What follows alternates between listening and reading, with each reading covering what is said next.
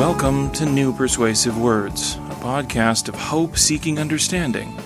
You're invited to listen in to an ongoing conversation about theology, culture, and politics between your co-hosts, Scott Jones and Bill Bohr. Regardless of topic, Bill and Scott offer intelligent insights and critiques, sometimes funny, occasionally contentious, but always remaining friends. Now, here are Scott and Bill. Welcome back to the show. This is episode 248. I'm Scott Jones. And I'm Bill Bohr. And Happy New Year. Happy New Year. Happy 12th night. 2019. Tomorrow is the Feast of the Three Kings and Epiphany Sunday. Yeah. And we're actually celebrating. My family, we're doing the Feast of the Three Kings tomorrow, barring the recovery from stomach flu that's going through some of my family, stomach virus.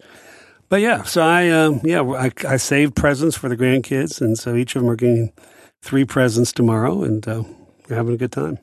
Greg Strawbridge, every year at Epiphany, they have they celebrate the feast with like a brunch and a champagne toast. Mm-hmm. And then because it's traditionally connected to the theme of mission, they have the Gideon Bible representative of the area, the Mennonite, comes in, and he's never made the connection between Epiphany and what it is. But I asked him, does he stay for the champagne toast? I said, no, he does not. He does not stay for the champagne He's toast. in teetotaling land out there in Lancaster County, yeah. Oh, yeah. He's got former Amish in his congregation. Yeah, that's interesting. So it's very interesting. Yeah, I haven't talked to Greg since I golfed with him. Did I traumatize him that And he day? brought Ronald Reagan up, and you hit the ball way to the left in the woods. And then it was a downhill from there. He's like, don't bring Reagan up anymore. It's killing my game. If you're ever playing match play with Bill, and he pulls ahead, just start talking about Reaganomics. You'll tank him right away. You'll tank him right away. So also, we have the government shut down. Fortunately, we do not, or unfortunately, but we don't get any federal funding, so we are open. We're fine. That's fine. We are fine. Is there anything? What is national bias? I mean, the State Department, I guess, would be like where you get your visa, like where I got my passport recently. I'm sure is that closed? I don't know. I know that flying may not be as fun because very soon. The TSA, yeah. TSA people are calling out. If it's depending on how long this goes, it is going to. Those of you working on your taxes, this could be a problem. So. We usually do our taxes really early. Yeah, I have someone do mine, but and I try to do them early now. I used to not, but my sister works for the IRS and she's higher up, so she got her vacation canceled, and so she's working without pay. So that's what we need: irritable IRS workers. Right? Yeah, without pay, exactly. Well, maybe they'll produce Trump's tax returns. Yeah, I think those are going to have. We're going to see those this year. I think one way or the other. Yeah, I think they're going to be out. Yeah, it was shut down with the wall. The wall is not being. Yeah, it's good to see that he's really dealing with this adversity well. He seems to be on top of his game. Yeah. So there's a lot of interesting things going on. So we have come up with our co-host for the 250th celebration. So should we announce or just wait? Let's just sit on it. I don't know. Should we make it anticipated? Yeah, let's make it. All right, we'll make it anticipation. Also, one other thing, I'm going to be in Dallas from July 14th through the 16th at a conference. That's the best time of the year to be in Dallas, right in the humid part of the summer. February. Oh, wow. I thought you said July. No, I said July. Did I say July? You said July. Oh, I meant February. I meant February. So next month. So I know we have listeners in Midland and Austin. Houston. But, Houston as well. But I'm sure we have some folks. We have a lot of listeners in If you when I look on the analytics stuff, Texas is one of our biggest states. So, at any rate, I'm going to be there for that weekend and or part of that weekend. So, love to get together with folks. So, message me or something, and maybe we can Facebook. You can reach Bill on Facebook. Facebook, Resident Exile, or just me. Just friend him and But anyway, love to connect. Yeah. So we're coming into the new year, and we were talking about a Newsweek article on the phone that was basically the fear that evangelicals are leaving. The kids are leaving the evangelical church. Right. Was that the gist of it? I think so, and it was connected. So what's going to happen to the Republican Party when the young people are no longer evangelicals? I guess the implication was without evangelicals, the Republican Party doesn't exist anymore. So I think it was the implication. But you know what's interesting about that? PRI did one of their studies that they did recently showed that while evangelicals are numerically in decline in the wider culture, the share that they hold of the Republican base is the same. Right. It hasn't diminished at all. So So it's interesting because the Republican Party is diminishing. Right. But that's what's the other interesting phenomenon, because I think one of the things, you look at Trump, like his numbers are so flat. Right. But he doesn't go high, but he never goes as low either as some presidents go, largely because you have a smaller and sort of more base-oriented party. So that might become like a new thing, at least in the Republican side. Like Republican numbers, if the trends continue and the party continues to shrink, you might have like approval ratings that are low but steady. Like they don't crater and they don't go up. So yeah, almost. I mean, you could conceive. I don't think it'll ever happen here, but you could conceive where. I mean, in reality, we are a three-party system right now: Republicans, Democrats, and Independents. Even though Independents, there's no banner they fly under other than we're not aligned with a major political party, because it's a very diverse. The Independents are a very diverse group. They probably everything from libertarians to never-Trumpers to old-school conservatives to semi-socialist people. So my guess is to be independent means you're just, for the most part, you're just dissatisfied with the two parties that exist. But that's not it would not be a monolithic voting bloc. No, I don't. Yeah, I think, and Trump is losing independence. I mean, that's the other interesting thing. It's it's interesting. So interesting political times. The wall will probably not get built, I don't think. But no, I think. I mean, wasn't there some artist, I can't think of his name, who did some sort of portrait, but then it disappeared after they bought it? Did you see that? Remember that last month? It was kind of I forget the guy's name, but it was a scandal because someone paid millions of dollars for a piece of his art, but in minutes after they bought it, it disappeared. I don't know what he had done, that he created some. Oh, yeah. That's awesome. Yeah. So I think if we could Pelosi can come up with that. In other words, here's your $5 billion, but the check disappears. I love when somebody was like, would you give $1 for the wall? I would give $1. $1. Yeah, I would give $1 for the wall. Yeah. But so now part of what we talked about was, and of course, the circles that we run in and the various conversations we're a part of across a fairly broad theological and political spectrum. One thing that's a frequent topic is, the decline of the church, the increasing, lack of attendance, yada, yada, yada, all that stuff. And so that got us to thinking about, what are we worried about? What do we think are real problems from a 50,000-foot view? What is it? What's really legitimate to be worried about in 2019? Ice on the wings of the plane. Or like that's a bad one. Or like in that Twilight Zone episode with William Shatner, a little man eating the wing. Exactly. That's not good. If you look out, there's a foreign creature chewing on the wing. That's worth panicking about. Yeah, at the point that occurs, that's not good. Did you watch also that? I guess was it on NBC? I thought the premise was intriguing. It wasn't intriguing enough for me to ever watch an episode where a plane disappears. I think I've seen all but like the last Manifest. Yes, it's a pretty good show. I mean, it's sort of everybody's trying to recreate Lost, stuff like that, and it's a pretty. I don't know if it's got renewed or not, but it's pretty good. I mean, I think it's intriguing. It's good acting. It's an interesting storyline. No, I found the storyline fascinating. Yeah, it's cool. I mean, like it's a very well done for network television. It's a very well done show. Now, does it touch anything like Westworld? Of course not, or Game of Thrones. But as network television goes, it's pretty good. Yeah, very good. So, the 50,000 thing. Well, okay. So, before starting off, which is we have to just say it's easier. Climate. I mean, because if that's the one issue, if you don't get that issue right, and it's systemic. I mean, it's funny. Bill Maher did a thing a couple months ago of all these fitness gurus with books that died at 68, 70, and he's like, it's because it's systemic, gang. Like you can't beat death. Yeah, I mean, and also like if it's pollution and food and carcinogen, it doesn't matter how fit you are and healthy you are. It doesn't, like, if we don't solve it, and it's also right. This is like it's such a perfect storm problem. Forgive the sort of play on pun, or it's not a pun. It's I don't know what that is, but it's a perfect storm for human nature and its problems. Like we're not good at thinking long term. Yeah. We're not good at ambiguity, right? We avoid long term results. Like it's kind of like all these things. It's ripe for self deception and kind of confirmation bias. Like everything that makes us like problematic as a species, I feel like it's wrapped into climate change. And I think, isn't it the past the 5 hottest years on record since we've been met. I don't know when have been since 2010. Yeah. No, it's absolutely. I mean, whether or not you believe it or not, the sea levels are rising. Yeah. Now again, let's keep the positive. This could be the bunker, could be beachfront property. So we're not. That wouldn't be terrible, but the rising of the temperature is the problem, because that messes up not only the very small, the micro life that all sea animals feed on, or the first line of the food chain is in trouble with the heating of that. But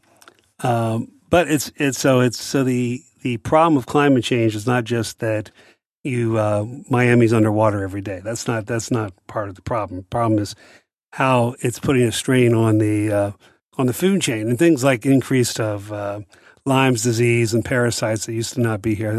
That creates individual tragedies, and it creates certain kinds of strains on already a strained healthcare system. But when we start talking about massive famines, and even, it's funny, futurists predicted this. I remember reading in the early 70s, a book written in the early 70s about predicting that, the problem 40, 50 years from now is going to be the political instability caused by the discrepancy between wealth. It's interesting, too, because the Pentagon said, like a couple of years ago, wasn't it during the Obama administration, they were in a standing hearing about what's the biggest national security threat, and they said climate change, because of the migration of people, displaced people groups, the security risks that causes, like that, you get dissident groups migrating with it. It's like that. Right. It's just a perfect storm of, and aside from the perfect storms, the larger storms, the wildfire problems, the major hurricane, having 3 500-year storms in the last, So if you get that issue wrong, there's no other issues to fight about. No. One thing I think it might be interesting to think about one time, I was reading an article about this. I don't know where I was reading this, but would humanity go extinct? Would that be a tragedy? I think so. Well, it would be a tragedy in the classic sense, because a tragedy in the classic sense of tragedy is you have the flawed hero who makes the fatal error, right? And certainly we, as the human race, would be that flawed character exploiting the garden that we were. I'm the most flawed character. exploiting the garden that we were supposed to tend to the point where it can't feed us anymore. And of course, this is where the disparity between wealth. I mean, all this dystopian. I mean, those dystopian worlds in their extreme portrayal may not exist, but it already does exist. That who gets to eat healthy, who gets to have there's a great healthcare. Yeah. There's a great sci-fi show that I think Ben Affleck and Matt Damon produced it or something. Like, they were not in it, but it was called Incorporated, and it's like 50 years in the future, and it's exactly the society. Like, if you're in the corporate sector, the U.S. government exists, but it's only semi-functional. And so basically, you mean like now, yeah. And so it's corporations that basically run the world. He says that as a government. Yeah, exactly. Yeah, it's the government said that. Right. So if you have a good corporate job, you're in the safe zone, and if you don't, you're in this really awful part where the public sector. It's just it's and then the Chinese government raises money for starving American children, and it's a fantastic show. But so, what were you talking about? Was it something you read about? Maybe it was on a podcast you listened to about a novel. Oh yeah, The Wall. I just looked it up. It's this novel. It's like this island. I thought it was England, but I guess it's just an island nation in this dystopian future where basically they have a wall to keep out outsiders, refugees, and there's climate problems and everything. And basically the younger generation, like my generation, I guess would be like the grandparent types, and all the people the younger generation hate them because they're you screwed our world. How could you let this happen? Yeah. And so it's just kind of So if you're now or Gen X or something, and you think your grandchildren, one day your grandchildren are going to love you, they're not. They're going to hate you. Right. I think partially. So and what has forcefully made it worse, would you say, this problem plays to our worst instincts, is in a postmodern consumer-driven economy, the emphasis is on more consumption, which means greater refuse, more using of, not less using of natural resources, but the more consumption. Oh yeah. So, and also, it also mitigates against, I mean, it's hard to, part of the reason there's not a sense enough urgency is about half the population in America doesn't have a retirement plan, something like that. I mean, and I forget the number. I was talking to somebody over New Year's Eve, this financial person. He did a study for it, and something like, I can't know what the number is, but it's like 60% of the population couldn't come up with an emergency $1,000 if they needed it. Oh, yeah. So, my retirement plan is sell my body to science, but while I'm alive. All right. Well, there's a plan. Hey, I'm, a pen. I'm sure I would do. I want to take a brief moment to ask you a quick question. Do you like this podcast? Do you enjoy it? Do you look forward to listening to it while you do a morning, afternoon, or evening routine, or while you're exercising, or while you're caught frustrated in traffic? Do you tune into it because of the conversations you find here? If the answer to the aforementioned questions is yes, or even just a solid maybe, would you do something for me? Would you consider becoming a Patreon sponsor of the podcast for just $5 a month or more? It's for a good cause. You can help this podcast and one of the many others I do keep going, and you can help launch several other podcast projects I've got in the works. So I invite you to be a patron through Patreon of this, which I think is an art form you're enjoying and will continue to enjoy. Again, any contribution is welcome, but for $5 a month, you will get a shout out on the thank you roll call, which begins right now. Thank you, David Babico, Andrew Stravitz, Barry Stewart, Ben Crosby, Ben DeHart, Carol Clemens, Charlotte Donlin, David Norling, David Zoll, Ellis Brazil, Jennifer Spite, Jennifer Underwood, Jim Kress, Joel Wentz, John Schneider, Jonathan Butrin, Jordan Mossberger, Josh Redder, Kai Wittenpeg, Larry Rule, Liam O'Brien, Michael Butera, Peter Steigerwald, Samantha Konauer, Sari Graham, Simone Garabedian, and Stephen Rowe. If you want to join these patrons through Patreon, just go to patreon.com/Scott Kent Jones. Thanks again for listening, and now back to the show. The other thing, so I think the only way, because of my sort of estimation of human depravity, I think the only way we have any hope is industry, like, which is sad because they create, but like innovation and technology, like that will, because I just don't see when you can make money off of saving the planet. Exactly. When it becomes profitable, when they can figure out how to make it unprofitable to use carbon things that like carbon-based emissions and things, then I'll tell you what, if I would love to have an electric car right now. Yeah. Just think about this. How much in your car is just dedicated to starting the spark, right, and the gas and the combustion engine, starting the combustion engine, keeping it cool, and things like that. It's so much of the car. Like, so when you get that part out of the, so then and also it's amazing. We drive on bombs, basically. Gasoline. Yeah. I mean, it's so like. Have you ever been in a car fire? No. Yeah. Well, like my car, I had a bug, and I turned the key once, and when I was like in college. And flames started coming out from the dashboard, and I jumped out, and it didn't blow up, but because the gas tank is in the front. Yeah, I was actually in a car that flames started shooting out the middle. That's not fun.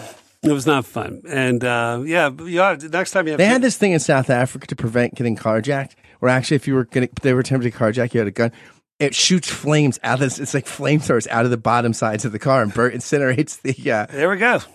By the way, the next time you have John over, my son, he actually witnessed he was following me in a different vehicle, and I remember that. You told me that story. I remember that. Yeah, I remember that. So I think that's I think climate change. I think the other thing is social Darwinistic capitalism. Yeah, I think the monolithic. I think the fact that no one quite, and that's not just because I was listening to this podcast, which is amazing, but the idea that there's that.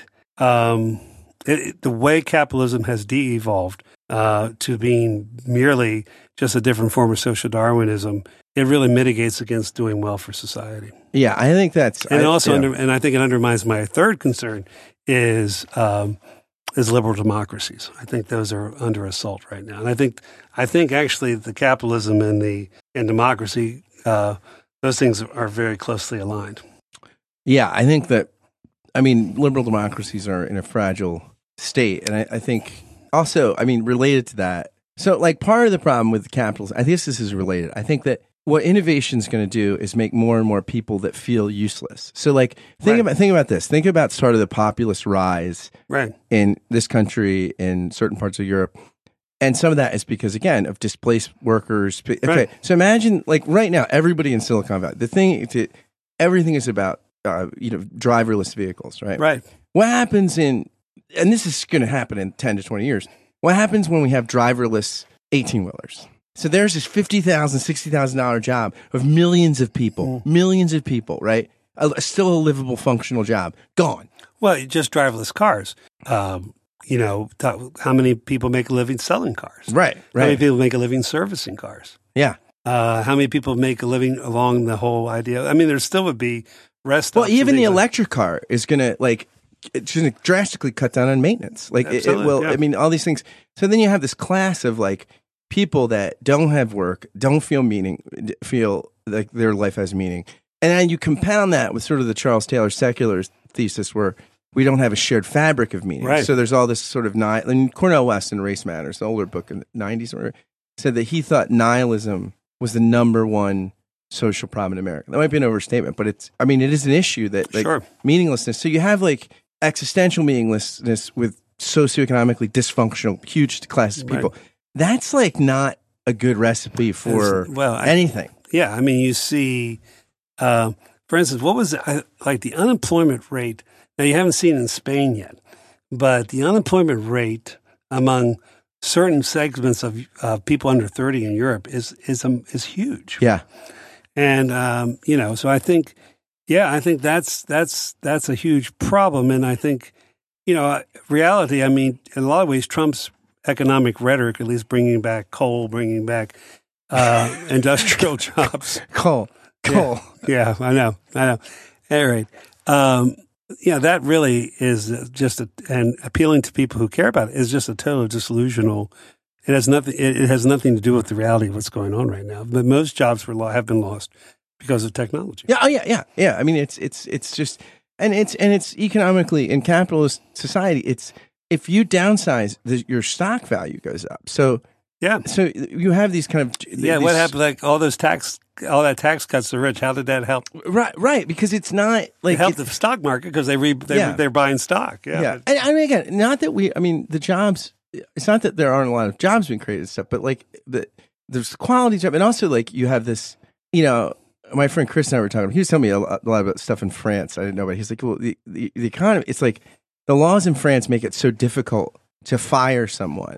Right. That people often are very sheepish to hire people. Right. Unlike here, we're like, oh, our numbers are up. Let's hire more people, and we'll just let them go. We'll lay them off. So that's. I mean, it's a very dynamic economy, but it also is a thing where, like, the days where you have a job and often have it for decades, and even without a college education, you can sort of bank on. Right.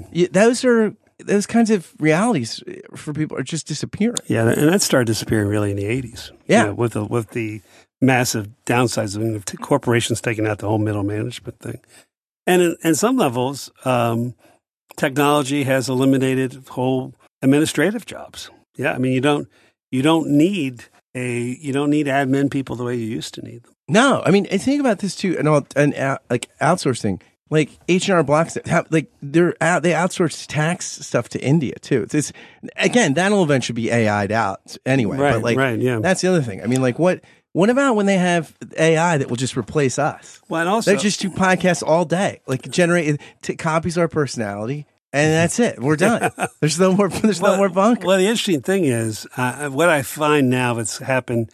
And, I was back in Chambersburg, West Virginia over the holidays. And the thing about, first of all, coal country, when you're driving in coal country now, you know what you see? You see windmills. You see they're generating air. Yeah. That's where the power, that's where that money's going. And which is cleaner. So that's good.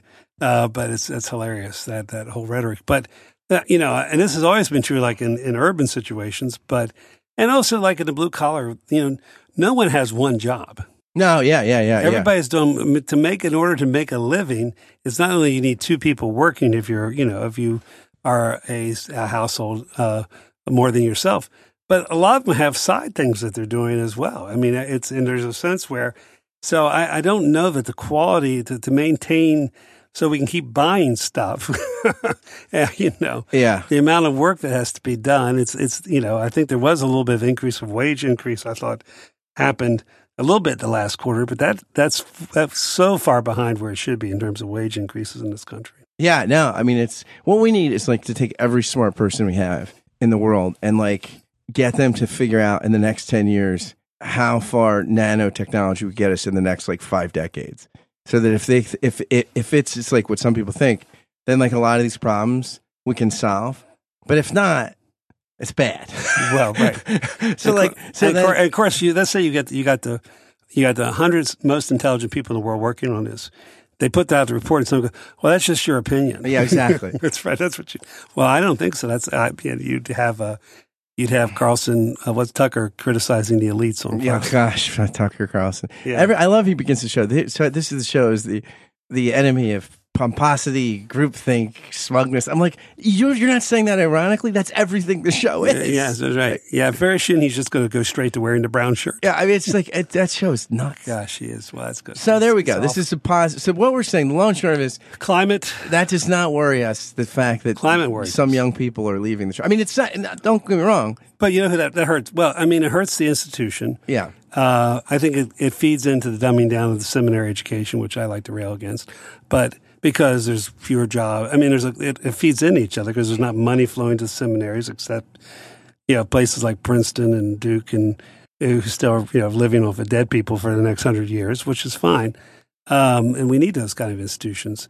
But I think people who don't go, it hurts them. It hurts them. I mean, that not having that kind of sense of something bigger than your own personal preferences.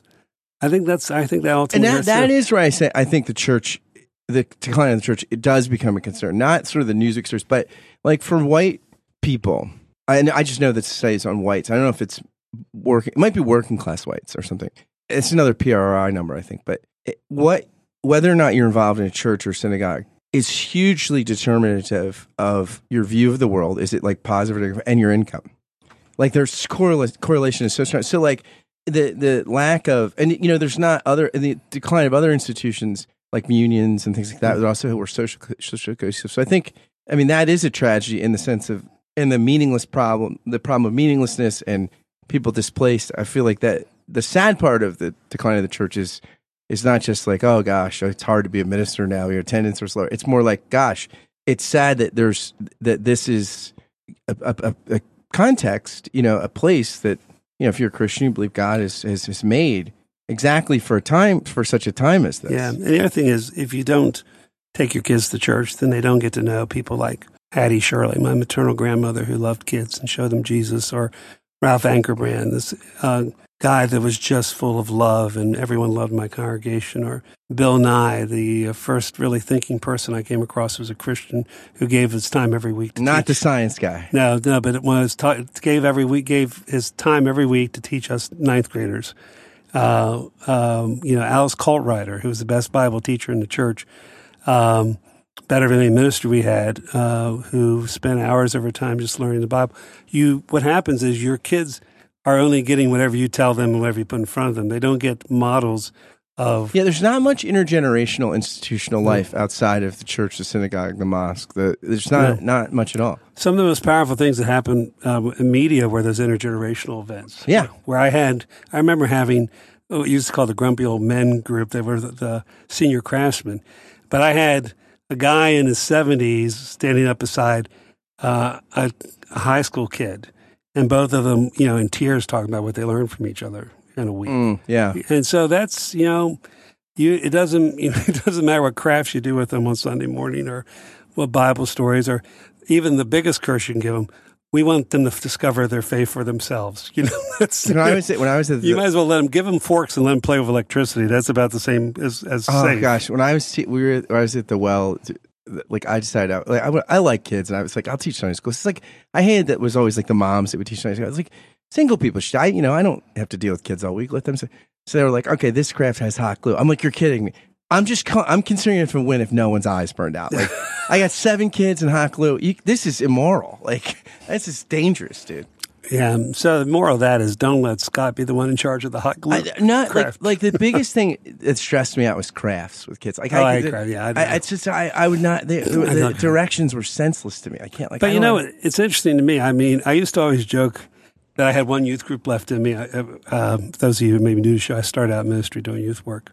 I was an accidental youth worker. That's another story. But I've got a confirmation class. I mean, this church that, the first Sunday I was there 3 years ago, there was one kid in the church. Now we've got a confirmation class. Look at you. But it's a powerful thing and this church, part of the reason there's a confirmation class is because, these people, they kept Sunday school class going because they love kids. Even some of them grandparents, maybe one of them a great-grandparent, but they just love kids. And by the grace of God, we have something. But what I'm saying is if you don't have your kids in church, they don't get that. And right. There are very few institutions that replicate that.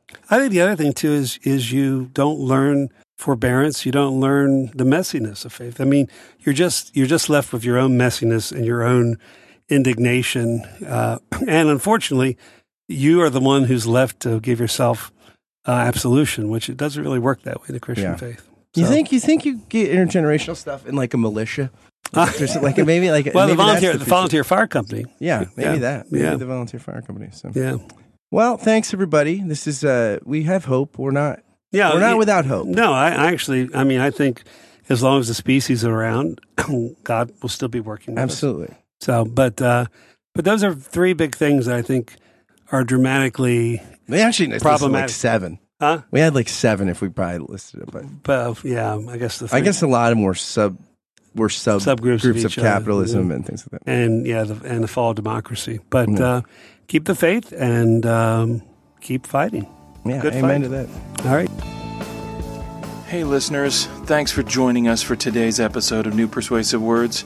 Hope you enjoyed Scott and Bill's conversation and will join us back here next time. Until then, thanks for listening and God bless.